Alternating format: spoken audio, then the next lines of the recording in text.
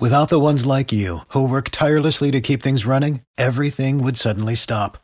Hospitals, factories, schools, and power plants, they all depend on you. No matter the weather, emergency, or time of day, you're the ones who get it done. At Grainger, we're here for you with professional-grade industrial supplies. Count on real-time product availability and fast delivery. Call, clickgrainger.com, or just stop by. Grainger, for the ones who get it done.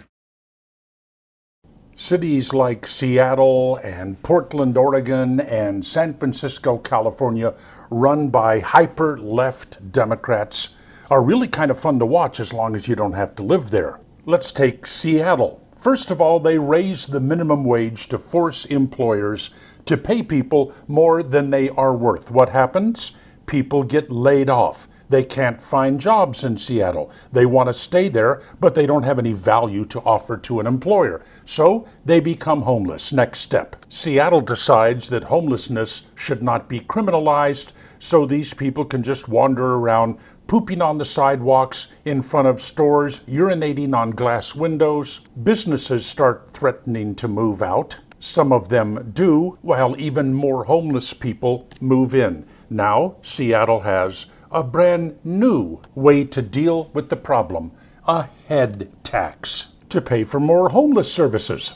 They're going to take the largest employers in Seattle, the core of the Seattle economy, and they're going to tax them for every employee they have.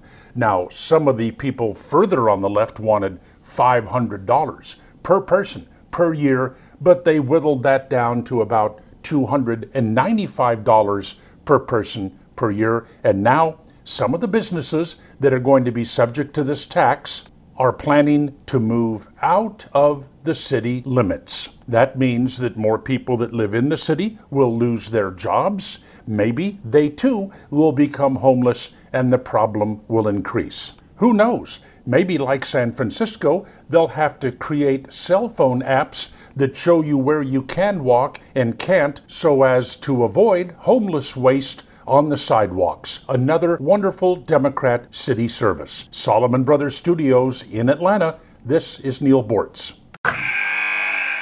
Wilson, you sent the game-winning email at the buzzer, avoiding a 4:55 meeting on everyone's calendar. How did you do it? I got a huge assist from Grammarly, an AI writing partner that helped me make my point. And it works everywhere I write.